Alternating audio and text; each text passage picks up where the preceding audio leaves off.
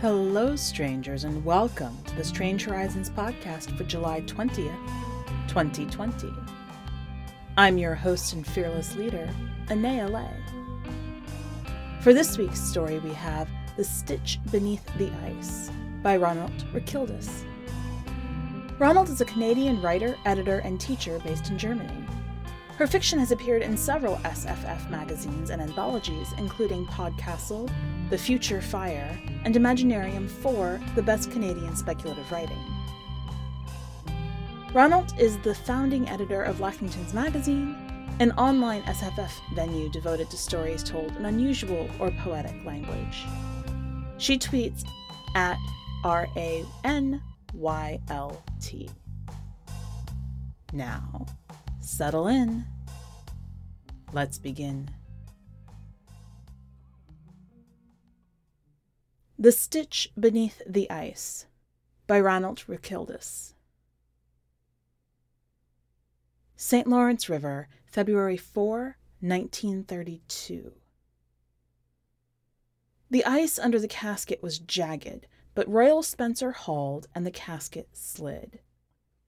The smearing sound it made, thin butter over charcoal toast, was dangerously loud, but it was easier to pull when the wind was whipping across the river, clearing the snow in arcs.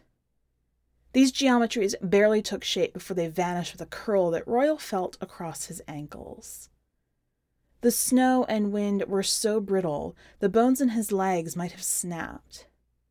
He was muffled head to foot in all the wool he could find, but he would wake tomorrow with cranberry welts across his face.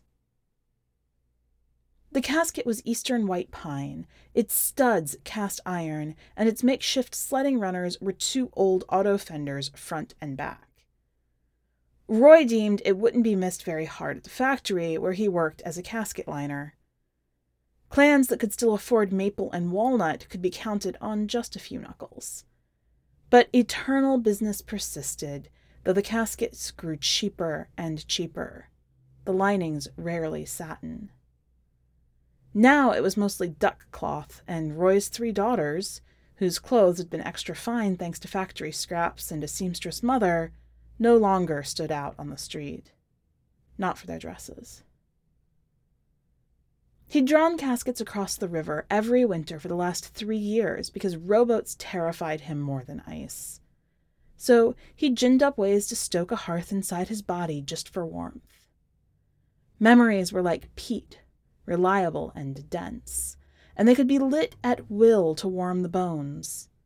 And will it took for Roy to retract from the biting wind.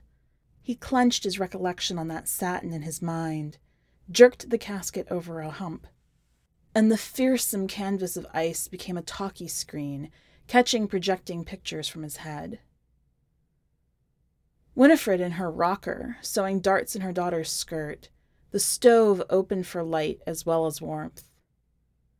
The skirt itself is of cotton, but now it shines with a satin trim and satin bowstrings. When Ruthie dances under the elms the following summer, her lavish satin will secretly match the final bedding of a shopkeep laid to rest in Bishop's Mills. The air smells like cinnamon, but that isn't Winnie herself. It's the milk glass candy dish in the shape of a hen that gleams on the mantel. On the sofa hunch his daughters, 3 dark-haired, dark-browed girls tuned into the RCA that Roy bought in better times. Dodo, Ruth, and Sid crack spicy candy with their teeth while their heart throb, whispering Jack Smith, fills the room with trills and croons. Roy's daughters can't help but sing. Sid dares the line about cuddling, and her sisters squirm at its naughtiness. Dodo catches up a couplet later, but her pronunciation of cheer can't match trilling Jack's flamboyance and falls flat. You have to sound more French. Ruthie has a point, but she fails to roll her R's, leaving that expertise to the man on the radio. Royal, tea in hand, leans forward in his chair and shows them how it's done. True, exits his mouth on a flapping butterfly tongue as lively as Jack's. Daughters cackle in delight. Wife shakes her head and smiles at her needlework. How do you make that sound? Dodo insists on knowing. Roy only studies the ceiling. Arcs of plaster, arcs of swirling snow, and remains inscrutable, never saying a word about Corentin's blistering French on the factory floor. He waves a hand at his daughters, waiting to hear them mimic the crooner. Better these trifling songs than the hymns his children absorb in church, and even on the wind that blows across the river. The blowing river wind like ice cloths on his face. Tea steaming in his cup, socked feet on the ottoman. He reaches for the dial on his hard-won RCA and turns it down on the announcer. Now is the time. I'm offered a bit of a side job. Winnie looks up from her stitching. Remember my trips to Walkerville before this one was born? Roy nods at the eldest child and hopes that Winnie catches on. Before there were any offspring, Roy roamed from time to time, when he was called to taste the whiskey. He has a palate, combined with no real desire for drinking, so there was money to be made. It allowed him to build a house. Winnie nods at her needle. It's clear that she's curious, but she is practiced in looking indifferent for the children's sake. Goodwill remains on that end, and I've had an invitation. 2 gentlemen in tweed and Detroit haberdashery come to visit him in his workshop. Roy clutched his sharp-edged level throughout the conversation, which was carried out in whispers. The offer was too sweet, his labor minimal for hauling loads across ice. Winifred is unreadable. Roy doubts she can approve, but she doesn't shake her head or let her eyes drop at the corners. Travel back and forth? Only to Ogdensburg. My friends will deliver here. It's only during winter. I won't do the boats, and they know this. Apprehensive, phobic, uneasy. This is from Ruth, who loves a crossword puzzle. She is fascinated by a father's inability to swim. Wise. Roy taps the side of his nose and turns up the radio before daughters might cotton on. Or Winnie set down her needle with a frown. He struggled to stay in his recollection, but it burned out like an ember. The cold around him deepened, and the wind came even harder from the northwest, driving him along but stabbing him between the shoulders. The ice was rippled this season, its troughs and ridges a vestige of the restless water that had formed them. The cargo in the casket shifted backward with every tug, as if it yearned for the Canada side as much as he did. Well wrapped in a shroud of duck cloth, however, the contents continued silent. He turned his head to the left to avoid the worst of the wind. Bright as life, but hardly warm, the lights of Johnston glimmered at the corner of his eye. From the distance, the grain elevator looked like a mile-long fortress, lined with battlements bloated with chaff. It dwarfed Fort Wellington, which squatted humbly to the west in Roy's own town. The fort was built to repel Americans 100 years ago, but the silos were tasked with drawing them over in trade. Roy scrunched his face as he wondered at the drollness of his charge. Trade in the wrong direction for all of that. With a breath pulled sharp into lungs, he yanked the casket onward, trying in vain to ignore how the wind cut through his cap and reached his right ear. His boots sought out the lowest ridges. These helped him propel himself forward as much as they tried to hold back the casket. He was too aware of the river beneath the ice. He had his philosophy: better to sink into freezing water and be instantly numbed and pulled down fast, than to splash into summer water off a skiff and have time to flail. Far better to go by car, but a bridge to Ogdensburg was nothing but talk and fancy. Bridges, anyway, were always patrolled, unlike the miles and miles of ice between two nations. He'd once heard tell of an old ice railway that tried to be that bridge. One engine and two small cars had made their way across the St. Lawrence, but the ice had collapsed on the test run. The engineers escaped, but the train cars sank. Somewhere below Roy's feet curled the ice train like a worm. He wondered what grew on its rods and axles, what fed off its rotting wood, and whether the rails and sleepers had fallen as neatly as they'd been laid across the ice, geometric as a stitch between two countries. Roy faced forward again, determined to reach the lights on the U.S. side. A truck awaited in Ogdensburg, and men who were hired to thwart the pietists.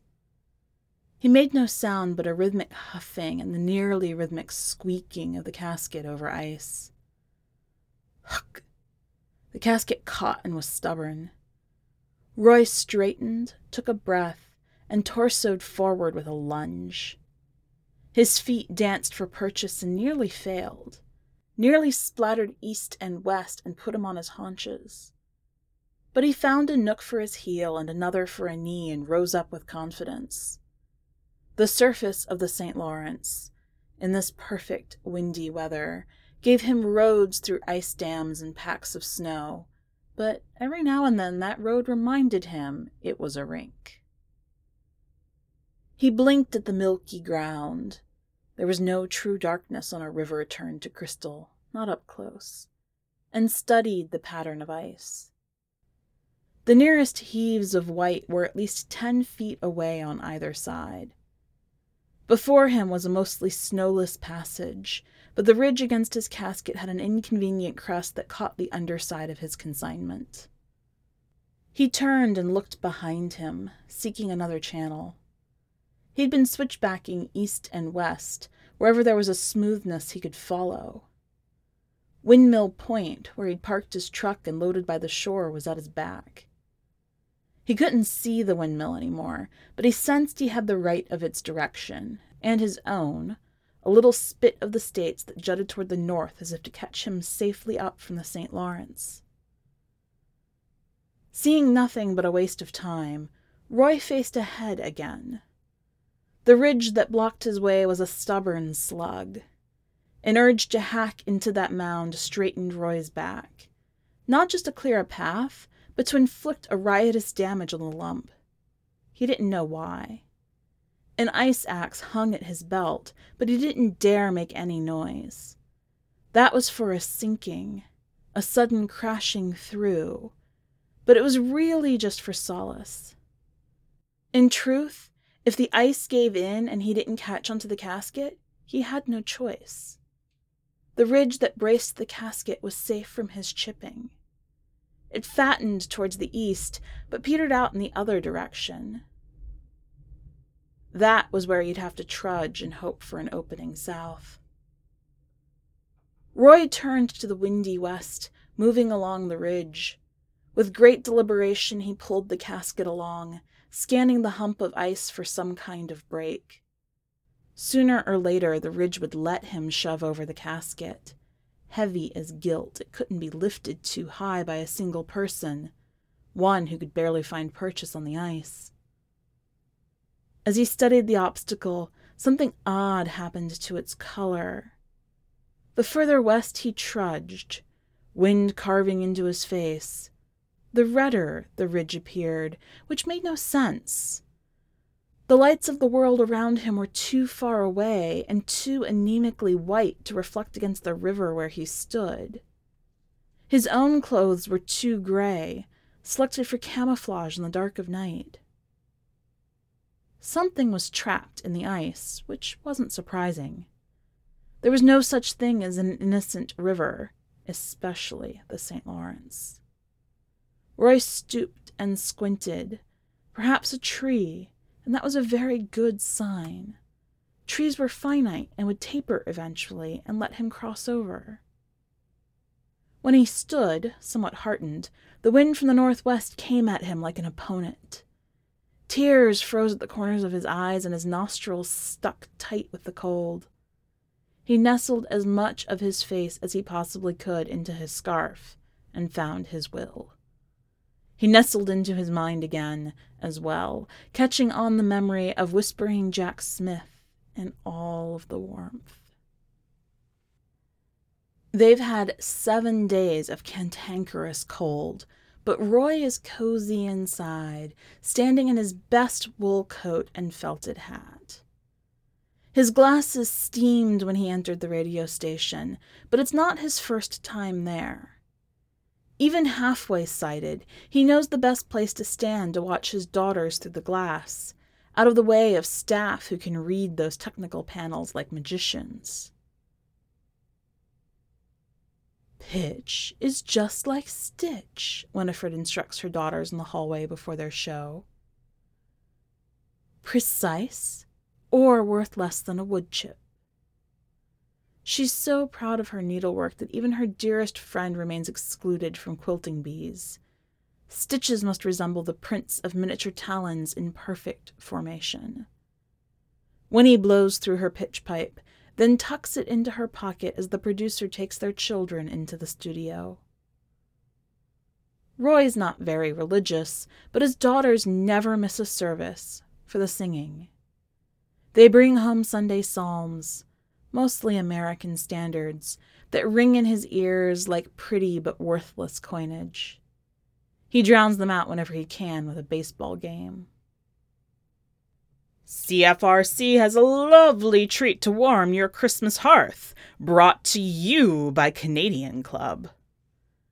The announcer seems almost boastful as Dodo, Ruth, and Sid muster at the microphone. Faith, hope, and charity have 3 of your favorite hymns to ease you into the spirit. Take it away, young ladies. They can barely define original sin. Roy nudges at Winnie's elbow and hides a smile. If anyone is proud that night, it has to be a father. He imagines his daughters' voices filling homes across the province, all the way to Ottawa, and certainly to Prescott, where neighbors use his RCA to hear the trio's moment. Listeners just want their voices. Such voices. It seems, for Winnie, that her daughter's talon vocals are finely measured and spaced. She clutches her Sunday purse with full contentment on her face.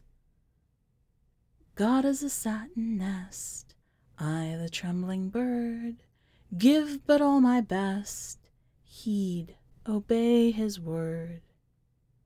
They sound like Southern Baptists. Only to a lapsed Presbyterian. When he smiles and turns away. So deep into a marriage, Roy understands this closes the subject. He hooks an elbow through her own, brushing the silk of her purse and recalling the dove-soft gray he puckered with tiny nail heads just last year. Another sort of nest for a dead Mackenzie outside of Cornwall. Dodo's dress in the radio booth is trimmed with the self-same scraps, matching Ruthie's hairband and the silken blossom over Sid's heart.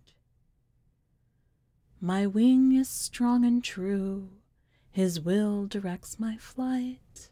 My song can troubles hew, should I accept his might.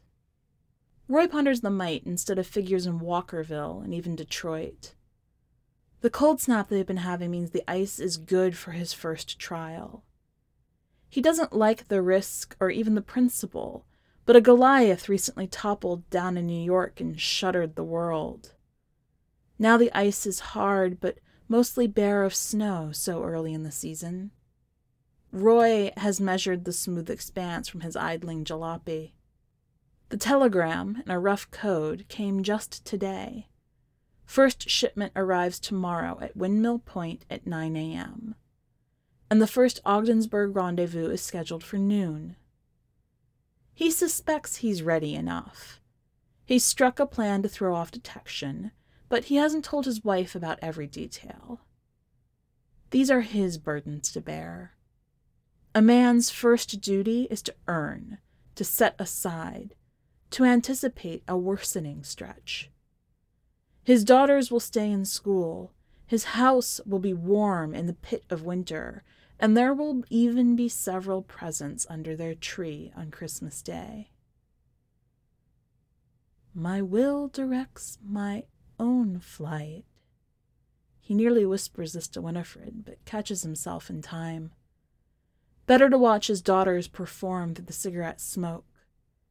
Smoke like blowing snow that hazes the radio station and adds to the press of warmth. He clung to the reminiscence of daughters' voices as they filled the chilly air above the river. But all at once he halted. There was no clinking in the casket, but the bottom squealed as it settled against the ice. Roy held his breath and listened. He had darkness on his side, but the Drys still sometimes patrolled, as well as officers. He stalled in place for a time, listening for encroachers, but only the wind and the faintest of music made sounds in the dark. The music came from the U.S. side, which was now much closer than home. He couldn't make out a word, but it sounded like the featureless hymn his daughters had crooned for the Kingston station, as if dislodged from his recollection. The music didn't lure him, but the lights of Ogdensburg were like a magnet. They were brighter and more concrete than the little stars that shone behind him. There would be heat on the New York side. His contacts always brought him a flask of searing coffee and let him warm his fingers against the burner in their truck. They'd also let him smoke inside the cab, out of the wind. Already his tongue was blooming for a puff, but only a fool would flare a match when trying to hide in the dark. He had bypassed the reddish ridge and was moving south again, not 10 minutes from the shore if the rest of his passage was smooth. 10 more minutes of killing wind, and the worst of it would be over. He found himself humming, miserably, the hymn about satin nests. Shoulders straining against the hemp, he hauled on every iamb. The casket screeched on the frost. Roy filled the air with huffs.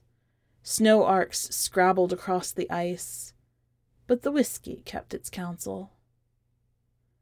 As the lights on the New York side grew more optimistic, the ice itself grew more defined. It seemed the world was seeping out of darkness, and he himself some chilled returner from a void. Those lights were such a comfort, and then they were not, because as they glanced across the ice, they revealed more reds. Reds like stitches in a quilt. Reds that searched like fingers, or like tendrils in a gem. Something was painting the underside of the crystal atop the St. Lawrence. The wrongness nipped Roy's lower back, then slid its tongue along his spine to the nape of his neck. His logic told him he saw some kind of kelp trapped in the ice, but his instincts stilled his body. For a moment, in his wonder, he felt no cold. A weeping willow caught in the ice, he tried to fathom. So much debris in this river, and artifacts tumbled off foreign freighters. Yet the tendrils fanned to the north, not naturally to the west if they'd been carried by the current. The sweat that sprang on his face turned to hard little dots that flew away when he exhaled. He wiped his icy brow, adjusted his spectacles, and gamely took a step towards his goal. Roy ached to drop the ropes, abandon the casket, and race back across the river to his home. But duty and binding word kept tugging him south. A truck awaited, couched in sternness. There wasn't room for fancy on this border. And yet, as a distraction and warming trick, fancy arose. Not that of a penny horror comic, but of memory. Roy is surrounded by daughters, at his safest, even as he pulls a casket over the river. This hall is his very first, the day before Christmas Eve, 1929, and the sky is angelic blue, the world released from the cold, the wind barely present. With the sun overhead and the air nearly balmy against his face, a walk across the river is a joy.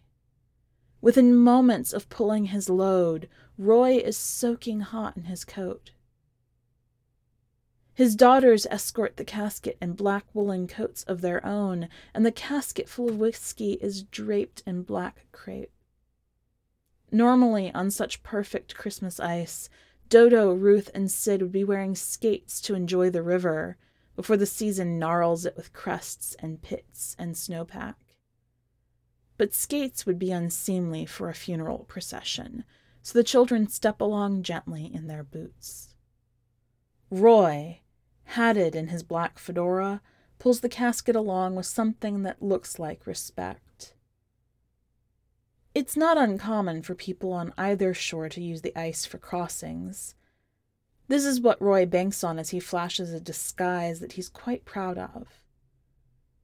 Would any passerby do other than remove their hat and lower their eyes for the dead and grieving? Come along, Pa. Ruth knows to walk at the side of the casket in respect, but Roy can sense her tugging at Ogdensburg. Despite the smoothness underfoot, the casket slows him down much more than he expected. The wood isn't smooth enough and chips against the ruts on the St. Lawrence. He quickly understands he'll have to fashion some sort of runners for the casket. The going is dangerously slow. He also grasps, only once he has settled into the journey, that he might get away with one crossing in open daylight as a mourner, but the act won't hold up next time for any canny watcher. Never mind. The day is benevolent, and his daughters are thriving on adventure. Not just natural singers, but natural little spies with their penchant for acting and storytelling and attention. Roy beams at the beaming sun, then remembers he's in a procession and ducks his head. You are just too slow. Sid is like her mother, maddened by masculine things. Patience. The fountain's open for another 6 hours.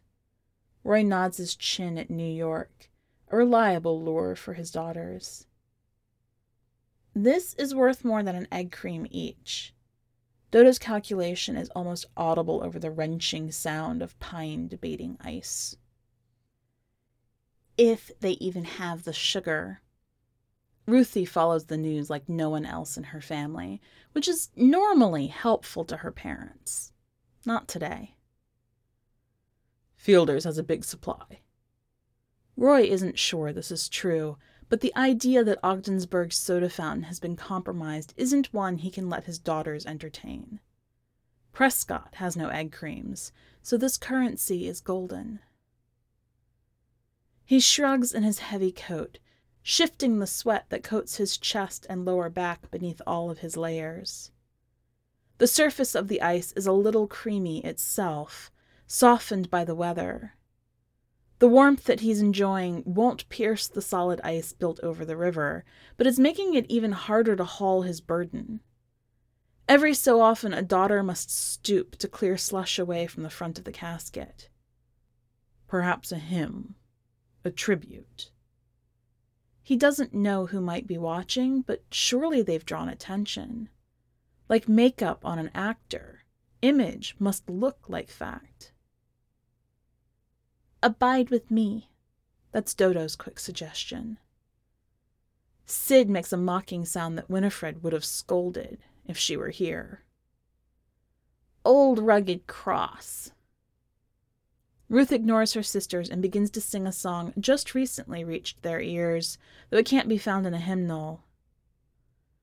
I'll Fly Away doesn't sound funereal, but Roy's daughters fall into chorus without a fuss. Ruth likes jauntier songs, and perhaps it fits the sunshine. Then the feared thing happens. Someone shouts in the distance. Roy straightens while his heart succumbs to a chill for a horrible moment. The shout comes from behind, which makes no sense. Wouldn't prescription come from New York? And the shout sounds like Winifred. He turns, and there she is, Winnie raging across the ice. He silently curses the sluggish casket, which has given her time to get home from her sewing circle, grasp the plan, put on boots, and catch up to her husband. One arm is raised, and she seems impervious to the ice. Nuts. Roy doesn't echo Dodo's expletive, but he makes a droll expression, rolling his eyes and puffing his chest at his worried daughters, whose egg cream idols vanish at the sight of their mother's fit. She's going to ruin the act. Ruth is perceptive, indeed. Winifred storms up to the casket and throws Welsh word bits at her husband. No one understands her, not even God himself, Roy would venture. Her face is the red of fury, red of fibers trapped in ice, and her dark gray eyes are liquid in her head. She isn't wearing a coat, and she's marring the little play that Roy has produced on the St. Lawrence. Before she can find the words to lambast a thoughtless husband over engaging their daughters in the ruse, Roy points at the southern shore. If we turn around with a casket, people will wonder. Dodo, Ruth, and Sid watch their parents with open mouths. We're making a trip to the soda fountain. Words that Winnie would never speak in front of her daughters swim in her eyes, and all the smugness and amusement Roy is feeling disappears. Yes, my plan's foolhardy. He admits this in a whisper, taking care the children can't overhear. I promise this will work, though, and I'll never take them again. I needed their comfort, he hopes to tell her with his expression, because it's true. The radio in New York broke into his reverie. It was indeed a hymn, one that Roy didn't recognize. The words were still no clearer, but the voice was nearly anthemic. He shook himself back into being, and when he did, he saw what stretched ahead, keeping him from the shore. Not just a ridge or two or three, but an outright mess of fibers, most of them much thicker than his thigh. It looked as if New York had given birth to a web. The knots were stronger on this side, and more in number. His heart collapsed. He couldn't bypass such a jumble with the casket. Behind him, horribly far, was the Prescott side, with the grain elevator looming in the dark. That outline seemed more visible than the Canadian lights, and for a moment he had to wonder, would the shadow of that building stretch east and west along the river and devour the lamps near the shore? The modern outline of the plant wasn't something, in that moment, that Roy could admire. He turned back towards New York. The shore was damnably close beyond the obstacle course. He was too exhausted to turn around, to haul the casket all the way back, for he would have to. No leaving it behind, with the name of the factory soldered into the wood. No dumping hundreds of dollars worth of whiskey, or there would be comeuppance from Walkerville or Detroit. In that moment, he understood. Regret wasn't abstract calculation, but felt in the gut. Winnie's pot roast and apple crisp, the smell of shavings in the factory, and the ball of satin scraps he toted home in his ambition. The shine of Prescott's elms when they were in leaf, and the shine of the Studebaker in the neighbor's driveway. The calmness of his wife as she worked her sewing needle for extra earnings against his wish, and the voices of his daughters as they sang. How could they sing? Never mind meaning or lyrics. The ice axe at his side took on more weight. The idea returned again. find a way through all that ice and sink the casket and the bounty. Never mind the problem of justice. It was quickly whisked away by what he knew he had to do. Chop through the reddish trunks and reach the shore. It was close enough to spot the demarcation of frozen river against the land. Little toes and fingers made of frost that gripped for purchase. He wrung at his ropes and studied the thick red tubes that stretched around him. They seemed recently to have surfaced. They were clear of traces of winter. A sudden idea of warmth and living flesh forked into his mind, and he steeled himself in the tangle. But nothing moved. Nothing pulsed along the fibers. The ice could not have locked itself around something that lived. And so he stooped, sliding off a mitten and reaching for the nearest cord. It was cold to the touch, and that would have been a relief but for the fact of the taking. A pull at his deepest essence, a jerk of his frame, a sudden wetness at his nostrils and his lips and even his ears. Even his hand, he saw in the taking dark, pitting with a drop of blood at every pore in his skin. Christ on a pole! Roy's cry careened across ice and likely over the land that waited ahead. He didn't care in his disbelief. He flapped his hand and watched the droplets clear. With his scarf, still disbelieving, he dabbed at his face and ears, then examined the stains that Winnie would question if he could return. A moment's anticipation, but the blood had stopped in his nose, and the taste cleared from his mouth after he spat. No flares of light along the shore, though in truth Roy would have welcomed even discovery at this point. He had never known such aloneness in his life. The land is just ahead, and when I get there, damn the river. I'll find a car and take the long way over through Montreal. He dropped to his knees, the ice axe in his hands. Furious and forgetting his exhaustion, he chopped at the trunk before him, making sure not to touch it. He half expected a wail or hiss or a convulsion of some kind, but the alien thing behaved as if it were dead and didn't protest. That gave him another few feet. Roy picked up his ropes and hefted, kicking aside the ends that his axe had chewed apart. The casket seemed more obedient than it had all night, as eager as Roy to get out of this jungle. Back in 29, he couldn't have hauled with such determination, but he'd grown strong in the past few winters. Still, no yank had ever been so greasy, and the casket followed like a dog that wanted meat. Another rope as thick as a tire. He knelt and savaged. The hymn that played in some nearby hall grew even louder, rising in his ears as if in response to his violence. He paid it no heed and thought of his living room or his dining table, where his chopping would surely get him so long as he kept up the fight. If there was an ache in his shoulder and upper arm and clutching hand, he didn't regard it. Was the ice growing thinner around the cords on the New York side? Roy couldn't heed the sound of splintering creaks. He rose, gathered his ropes, and heaved another 10 feet towards the shore, thrilled to find an egress worth his labor. One more cord stood in his way. One more crescendo in that hymn Roy didn't know. One more bombardment with his axe, and he'd be on land again, out of this welter. The final cable was the thickest around, but Roy was animated with endurance.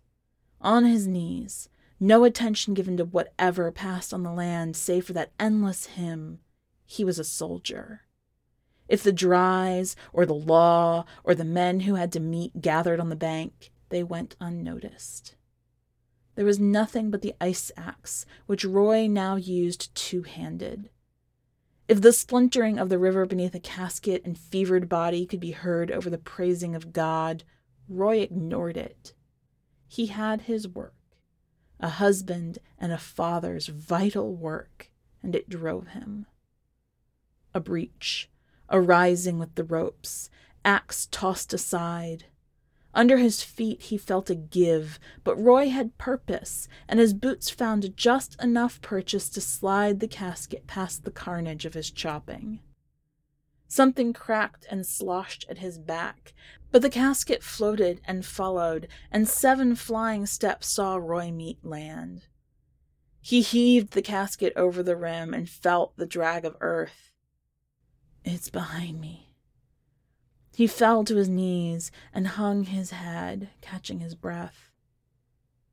When he stood, the promise of warmth and nicotine and narrow salvation in his mouth, Roy looked to the promontory where the truck was waiting.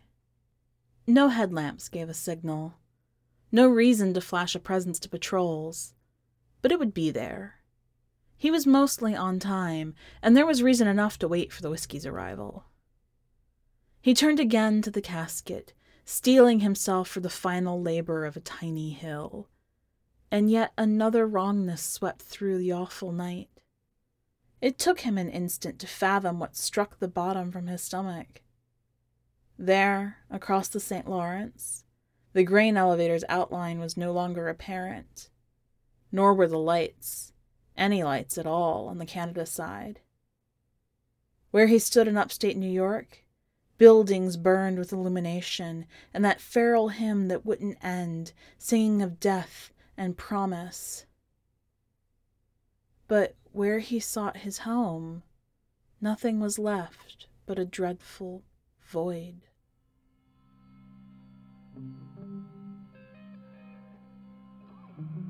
Welcome back.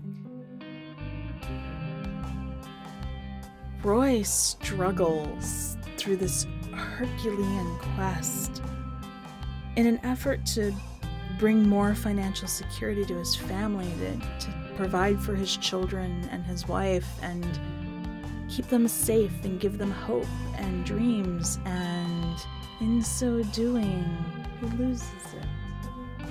And yet, even in the memories he clings to give him warmth as he goes through this task, you can see a disconnect between him and his family.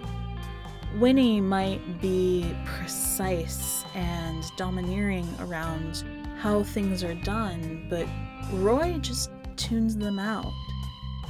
He doesn't engage with the hymns, he's dismissive of the quilting. And now he doesn't have any of that. So what is it, do you think, that he was hacking away at in the river? Talk to me on Twitter, or send me an email, let me know what you think. And I do strongly encourage you to swing by the website and check out the text of this story, because we've got artwork this time around that is quite lovely. One last note before you go. Strange Horizons is an entirely volunteer organization, supported by donations from our fans and community. If you would like to support us, check out the donate link on the website. That's all for this week. Until next time, stay strange.